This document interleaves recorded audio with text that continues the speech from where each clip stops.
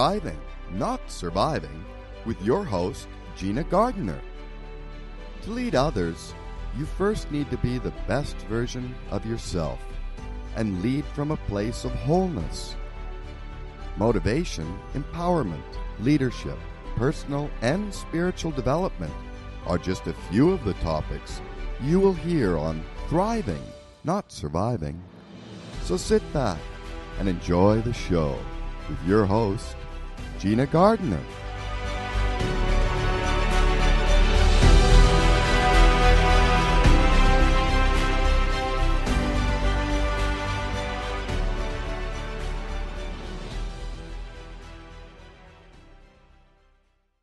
And I'm very pleased today to welcome Justine from Global HR. Now, we've been talking about enlightened leadership, and one of the things that I felt was important for you to have some opportunity to explore is what are the issues around HR, human resources? What should you be mindful of, and what would good practice look like? And so I've invited Justine to come and talk to us. She's an expert. I'm going to read you her bio because it will give you a flavour of her level of expertise and what she's got to offer you. Justine Brown is the CEO and founder of Just Global HR Services Limited, which she named after her family, her husband Graham and her children Hannah and Samuel. Just Global HR Services provides strategic HR services for all sizes of businesses, sectors and locations. With a team of highly experienced HR professionals, they provide HR support so you can get on and run your business. They help companies who are looking to grow or transform. Just Global HR Services specialise in HR outsourcing, HR consultancy, HR on demand, and coaching. All of these services support businesses to improve its efficiency, change the way they work, and provide business growth. Just Global HR Services are dedicated to building strong relationships with its clients and provides a pragmatic, productive, proactive, and results-focused solution for companies to help them change and grow. Just Global HR Services will help save you time, reduce risk, and save you money. Now, whether you are an emerging leader, a middle manager, or you are the owner of your business, ignore HR at your peril. You know, it's one of those things which, if you don't do it right, it has the capacity to come and bite you in the bottom big time. So, Justine, thank you. I'd be really grateful if you could set out from your perspective, what's the role of HR and why is it so important? Hi, everybody. Nice to meet you, Justine Brown. So, yes, I think HR is so important. How can you run a business that employs people if you haven't got a good way of treating those employees? So it all stems from your sort of culture and the way that you want your organisation to behave, in the way that you sort of set out your vision and values as an organisation. And some of that can come from the top, from the CEOs, and you'll see these very inspiring leaders that have set up their companies and they've got a vision and they know where they're going to be and what they're going to end up and how they're going to grow. But they can't do that all on their own. They need experts along the way. And it takes time to look after all your employees. So, communicating with them all. How often do you ever communicate with your employees? Looking at the sort of strategic of how you're setting up your business. So when you set up, and especially a lot of small businesses, they will just pay employees, which is great. But what's their strategy around that? Is it just that you just want to pay your employees and they turn up and they come and do their work? Or is there something more holistic that you want to provide? Are there sort of set benefits that you want to provide them to make it look like you're a caring employer? There's things around sort of employee engagement, diversity and inclusion. There are so many areas within a business that you might need to consider, and all of these areas can help your business grow and be a better business going forward. So I see sort of HR helps the leaders of an organisation. They can help you look at the strategy for the business, There is no way you can have a strategy meeting without somebody representing HR and employees in the room, because you couldn't run your business without employees. So I see it as a very fundamental part of any organisation. Thank you. That's a great overview. I mean, one of the really big sort of tenets of the Enlightened Leadership Programme is about being, first and foremost, leading yourself and leading by example, leading with integrity and compassion and the courage to do what's right, not necessarily what's easy. But at the same time, to nurture and grow the people who work with you and for you, and help them to become thinking, engaged employees who see themselves as a really integral part of the team. And at its best, it means that organisations flourish. But inevitably, if you have people, there are times when things can get sticky, aren't there? Yeah. How does having the right HR policies and strategies and support in place help leaders actually do the best for their employees? So I think, policies is a very interesting one, because I think without the policies, and I call it the structure, the reason that you're there and why you want sort of rules and regulations in the first place is very much about treating everybody equally and treating them the same. So, for example, if you didn't have a holiday policy, it didn't determine how many days anybody has, and every manager just makes it up depending on which employee is in front of them and which is their favourite, and some people get 28 days holiday and some get 20 and this one gets 30, then how is that fair on everybody that works in that organisation? And you may say, well, that's a silly one to choose. But yes, most organisations may say, okay, everybody gets 25 days holiday. But we've also seen it that if you're more experienced, you might get more holiday because you've been there longer. If you're of a different level, you get more holiday. But why is that? Yes. Have you ever thought and questioned that about your culture of your organisation as to why you're doing what you're doing and what sort of message that gives to the employees that don't get the same as somebody else that's sitting next to them? And it's a really simple one to choose, but that is the same with every policy, whether that's the sickness policy, whether it's about how you do home working, whether there's things and rules around benefits that are given to employees. As soon as you start putting in different levels for different people and treating them differently, you're getting that different class divide. So I think it's, for me, the policies is all about how you want to run your business and the culture and stuff. And if you don't have those sort of rules and regulations and you don't teach your managers what those are, because this is how you want to run your business and this is how you want everybody to be treated, then you find that there are always exceptions of being given. And that is then very difficult for somebody that sees an exception, because if somebody's been treated differently to them. So I think you have to think about everything that you're putting in place. And I think one of the most interesting ones recently, because there were changes in the bereavement legislation for when you lose a child. And, think about it from yourself. And if you're running a business and you say if you lose your mother or father, you're allowed to take one day off. Is that really acceptable? And this is why so many people will go off sick and they get signed off, and therefore they're not there for a week or 2 weeks anyway.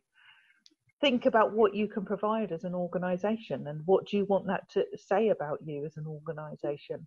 And I appreciate there's always going to be some businesses that are a bit tight in the way that they can do things and the amount of time that they can give off and etc.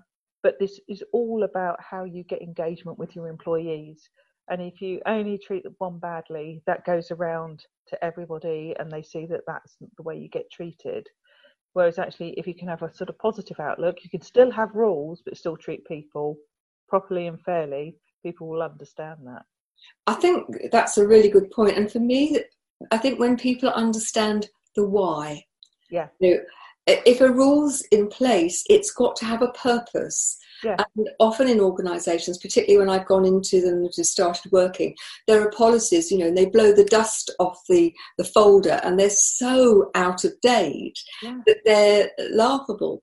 I'd just like to come back to holidays for a moment, because one of the things that I know in many of the companies that I've worked with that has caused a challenge has been those people who have children who want school holidays, and the fact that there aren't enough school holiday weeks if you're going to protect the business and only have a certain proportion of people off at any given time, there has to be some way of divvying up the time in a fair way.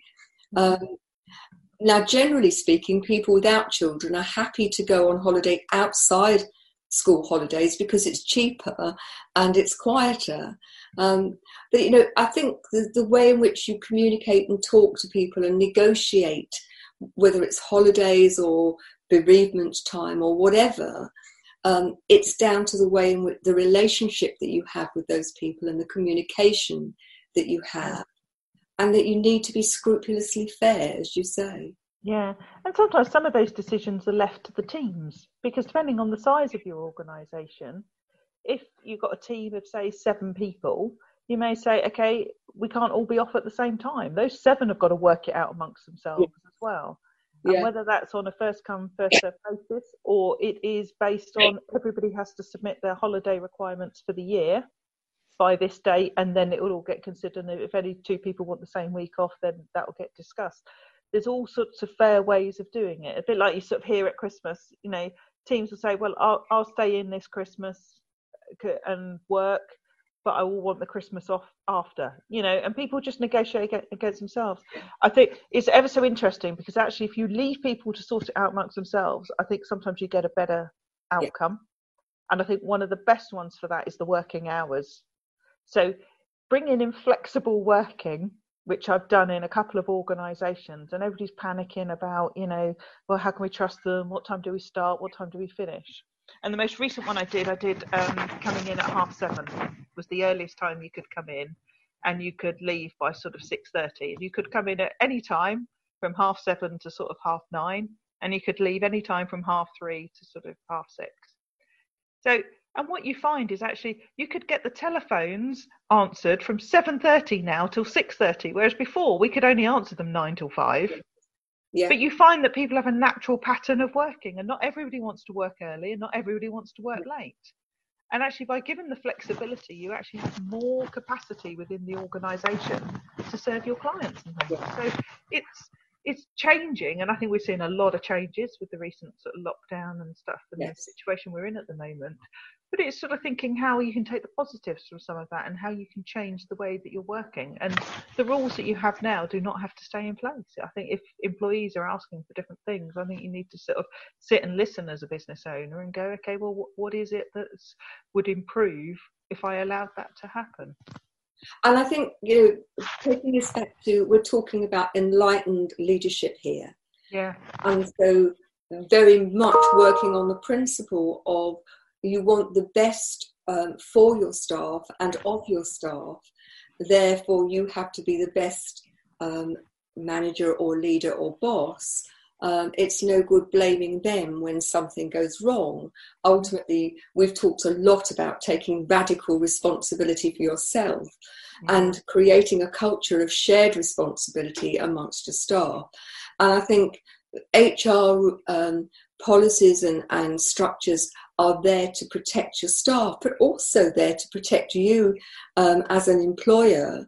And it's got to be fair both ways, in line with legislation, which may not be something that you agree with, but actually those are the I call them the lighthouses. So those are the things you have to navigate round rather than move. You can't get past the law. Yeah. How are you going to make the law work in the context of your organisation? Yeah, and some of them aren't even law-based, are they? They're just the way you want to work. If we talk about the flexible working, there's a lot of organisations still that would say, no, everybody's got to come in 9 to 5:30, so forcing the rush hour traffic both ways, and everybody's got to be there till 5:30. They can't leave at 5:15 because they haven't done their last 15 minutes. But actually, some flexibility around that. I bet you find that more people will work harder.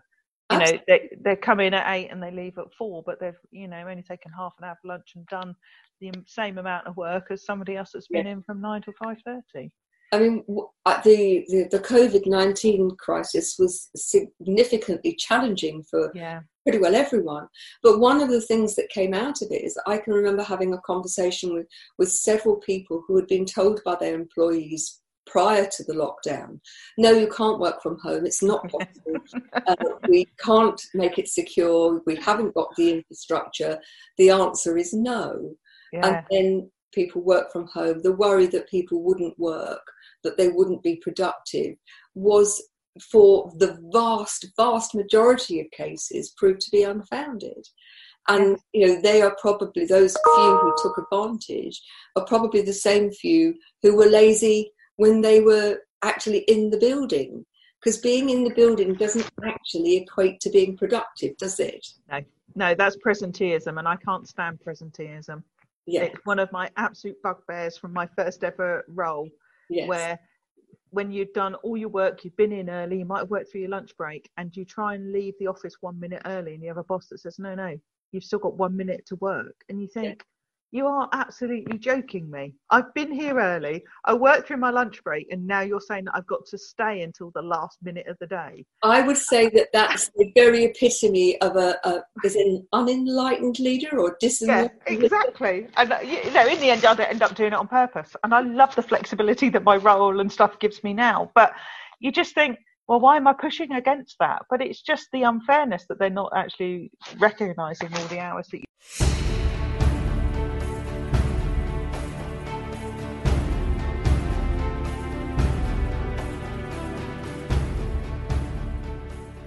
If you're a businesswoman who is overwhelmed or suffering from imposter syndrome, who is tired of having one disastrous relationship after another, or who finds it hard just to say no, well, it's time to take care of you. You get the best out of life by contacting Gina Gardner, relationship coach and best-selling author and motivational speaker. Just visit genuinely-u.com, or you can email Gina directly at gina@genuinely-u.com. Take action now. Start to thrive rather than simply survive.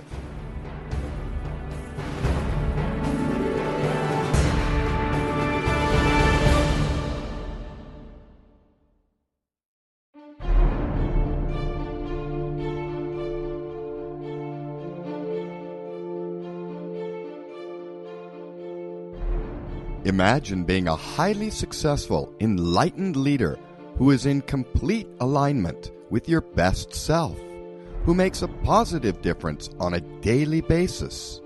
Let me introduce Gina Gardner, an expert in developing transformational leadership with over 30 years of experience.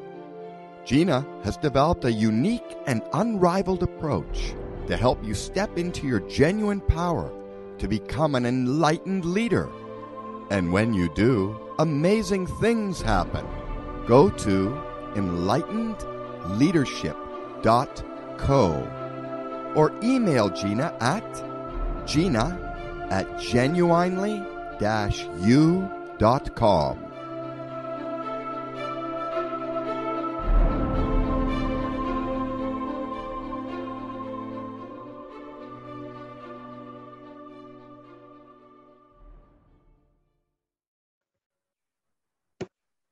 Hello there, and welcome back to the second part of today's radio show.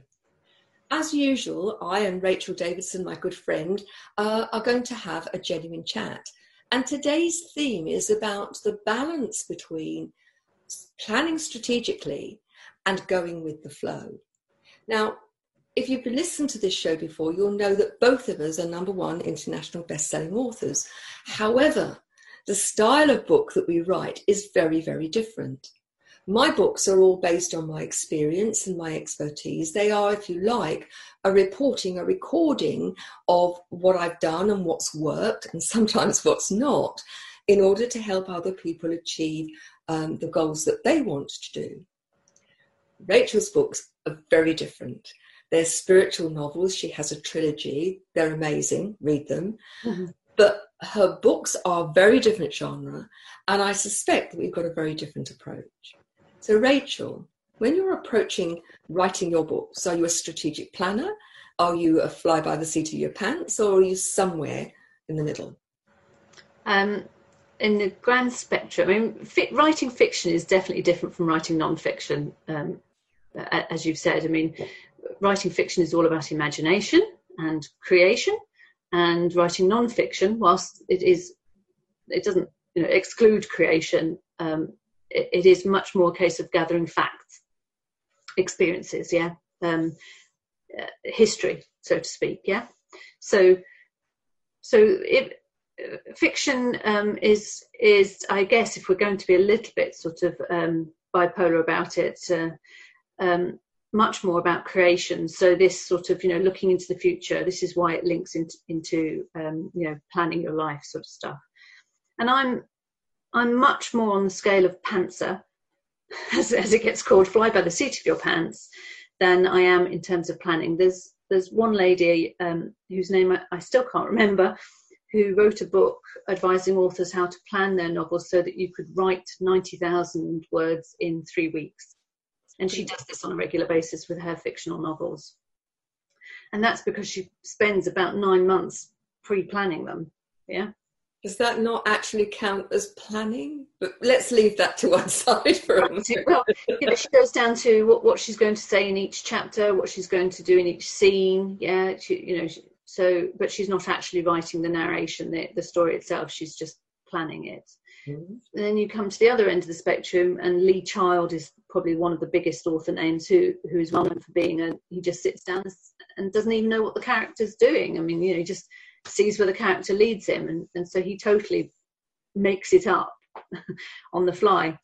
And I'm definitely more towards that. Certainly have for the 3 books that I've written. Although I have increasingly tried to look into the benefits of planning and frameworking, and there definitely are benefits in the sense that knowing what your main themes are, and really knowing who your characters are, and the backstory of them, and so on and so forth is extremely valuable. My last book, one of the main characters, who was completely new, a new character to the trilogy, it took me a long time to feel comfortable with her, and I was writing the book at the same time, and that process wasn't negative. It wasn't a pejorative thing, but I was just conscious that I was taking my time to get to know her, and so occasionally that meant that the general direction of the book that I wanted to write had to slightly slow down whilst I got over my shyness. Whereas perhaps if I had got to know the character sort of offline, so to speak, when I wasn't writing, the writing of the book could have gone quicker. But you know what? In the general sort of rinse it out of life, it doesn't really matter. What matters most is sort of where you are in the moment, and what you're actually sort of where you are emotionally, and certainly when it comes to creative things. Again, I don't mean to give the impression that us creative types have a more sort of refined way about life. If you've got to sit down and create an accounting spreadsheet, it's still, you've got to apply yourself and your knowledge and your intelligence, and you've got to work out why you're doing it and what the end objective is. And that's kind of the same for when you're writing a big old shamanic type journey to the lower world, for instance. So as with most things, I generally come down to the line of, it's got to be about balance, because I am aware that of certain people who try to plan every aspect of their life, and I'm not entirely sure that they end up living it. I think they just end up planning it. I think it's a huge danger, isn't it, that people spend so much time in the planning, or they make everything so tight. It's got to be this shape, it's got to be in this time frame. Yeah. But actually, they miss out on the now and the enjoying the journey. And I know we've spoken before about people who have a goal that they never ever meet, or they have a goal that they've met and they never even recognise because they're so busy. Interesting, isn't it? Yeah. there are some people I know who are really into the positive mental attitude, and they're going to set themselves a stretch target, and they give it all this very laudable, admirable speak. Well done, yeah, no, absolutely, set yourself a stretch target, and then to have done that and then not actually know if you've achieved it or not. It shows a dysfunction in the mindset. Somebody who sets themselves a stretch target and then comes back to me in 6 months' time and I say, oh, hey, how did you get on with that? And they say, I missed it by 2%. It's somebody that has got, you have a sense that they've got a handle on why they're doing things and what they're doing, versus somebody who I say, well, how did that aspirational target go? And they say, oh God, yeah. And then 2 days later, they come back to me and said, oh, apparently I achieved it in month 3. And you think, that target didn't mean anything to you then, did it? So what did you get busy keep putting your attention on? I think it's strategic planning requires you to have an understanding of the route that you're going. But I think for me, there are certain really important principles. The understanding of what is it you want to achieve and why is that so important to you? Yeah. Because unless it's really important to you, why are you bothering? And I think one of the challenges for the people that you've been describing is either they were setting the target because they thought that was what you should do because they've read something or been on a course or their boss had said you've got to do that, or they weren't clear on the why. Because if the why is incredibly important to you, then you'll want to do it. But I think, and one of the lessons that I've been learning over the last certainly over the last year or so is I am a planner, and I think that comes from years of being a head teacher or a principal, that you plan the year, you plan the curriculum, you plan your money, you plan staffing and so on. And so I don't know whether that's how I started off, but the need to be able to prove to others that you knew what you were doing and to keep 100 staff on track and 500 pupils, there needed to be strategic plans of all sorts. Yeah. However, what I also recognise, and more so, is within that strategic plan, not being so tied up in it's got to look this way, and giving freedom for it to develop and grow into whatever it needs to be, so long as you are meeting your ultimate goal and your purpose, your why, then having that space to allow things to develop. Now, I've just finished reading a book called The Surrender Experiment, where the guy who wrote the book was able to surrender to life in a way that I think for most of us would be a real challenge. And yet he started off meditating at great length, taking himself away from the world, and ended up running a multi-billion-pound organisation. But I'm also reminded of people I've worked with. Give you an example. I was working with someone on the Uncut show, the Uncut with Gina and Sukdev, where we coach people for an hour, don't know them beforehand, and we just see what they bring and where they go. You can find those on YouTube, on the Genuinely You YouTube channel, if you're interested. It's really interesting. Series 1 is all about coaching people for an hour and taking them forward. And this lady happened to be a coach. And she was bemoaning the fact that she never had time to get on with working on her business because life got in the way. And part of the conversation is I asked her about how she worked with her clients. And one of the things that became very clear is that if she had a client, she would never let them down. That was sacrosanct. And so I said to her, it's interesting, isn't it, that you have one rule for your clients and you have a very different rule for you and your business. How important is it for you to survive and thrive in your business? And she said, it's a 10 out of 10. How prepared are you to put in the time and the effort to do that? 10 out of 10. So how is it life gets in the way? And what struck me very much is that she was fearful of failing. And that if she actually did what she said she was going to do and it didn't work, that she would feel a failure. So like so many people, she decided, well, if I don't actually get going, then I haven't failed. When in reality, that's the bigger failure. And so what I suggested to her is, why don't you make yourself one of your most precious clients? Yeah. And it's actually a piece of advice I give to most businesses, is make your business your biggest and your most important client, and spend time on and in your business in a very different way. And I said, if you put in your diary, you decide on the frequency, you decide on the length of time, a client who is your business, give them a name, an alter ego, and make that time sacrosanct. Do you think that that would make a difference to the way in which your business operated?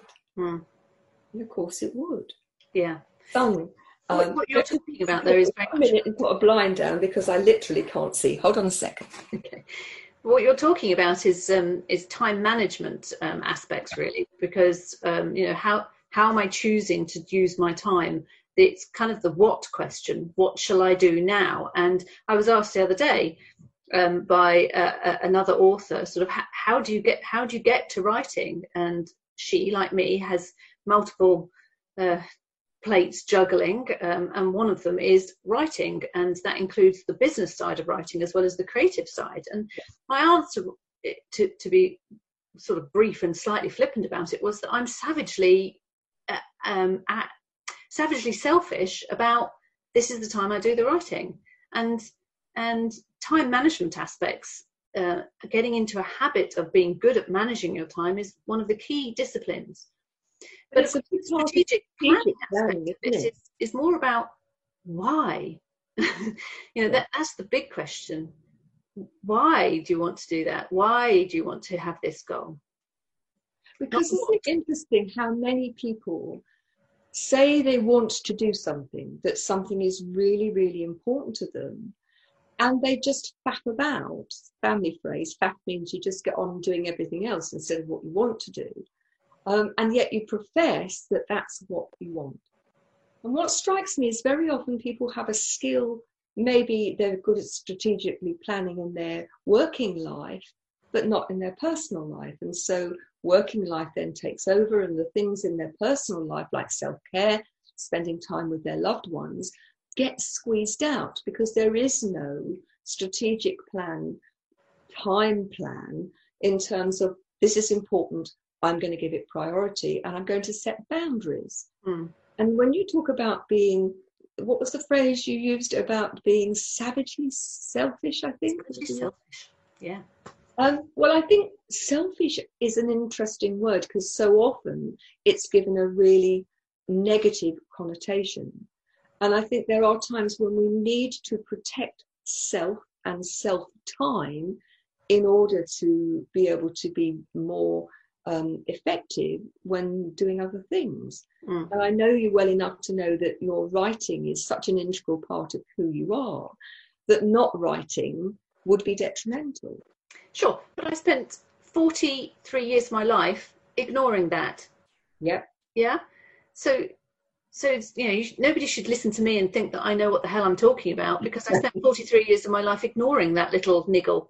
Why didn't you be a writer? Why didn't you be a writer? And always finding something else to do. Always. So yeah, never too late. I have the opportunity to do it. I think it would be a terrible, terrible insult, especially to the people who have moved things to enable me to then just be like, oh, I just got busy with Facebook, or I just got busy with email. So yeah, I am savagely selfish about it. I do say to myself, if not now, then when? And if not you, then who? Yes. So who else is going to write your books, Rachel? And the act of writing is as simple as getting your butt on the chair, sofa, whatever, and doing the writing. Everything else is sort of, another subject. But that time management aspect is absolutely crucial.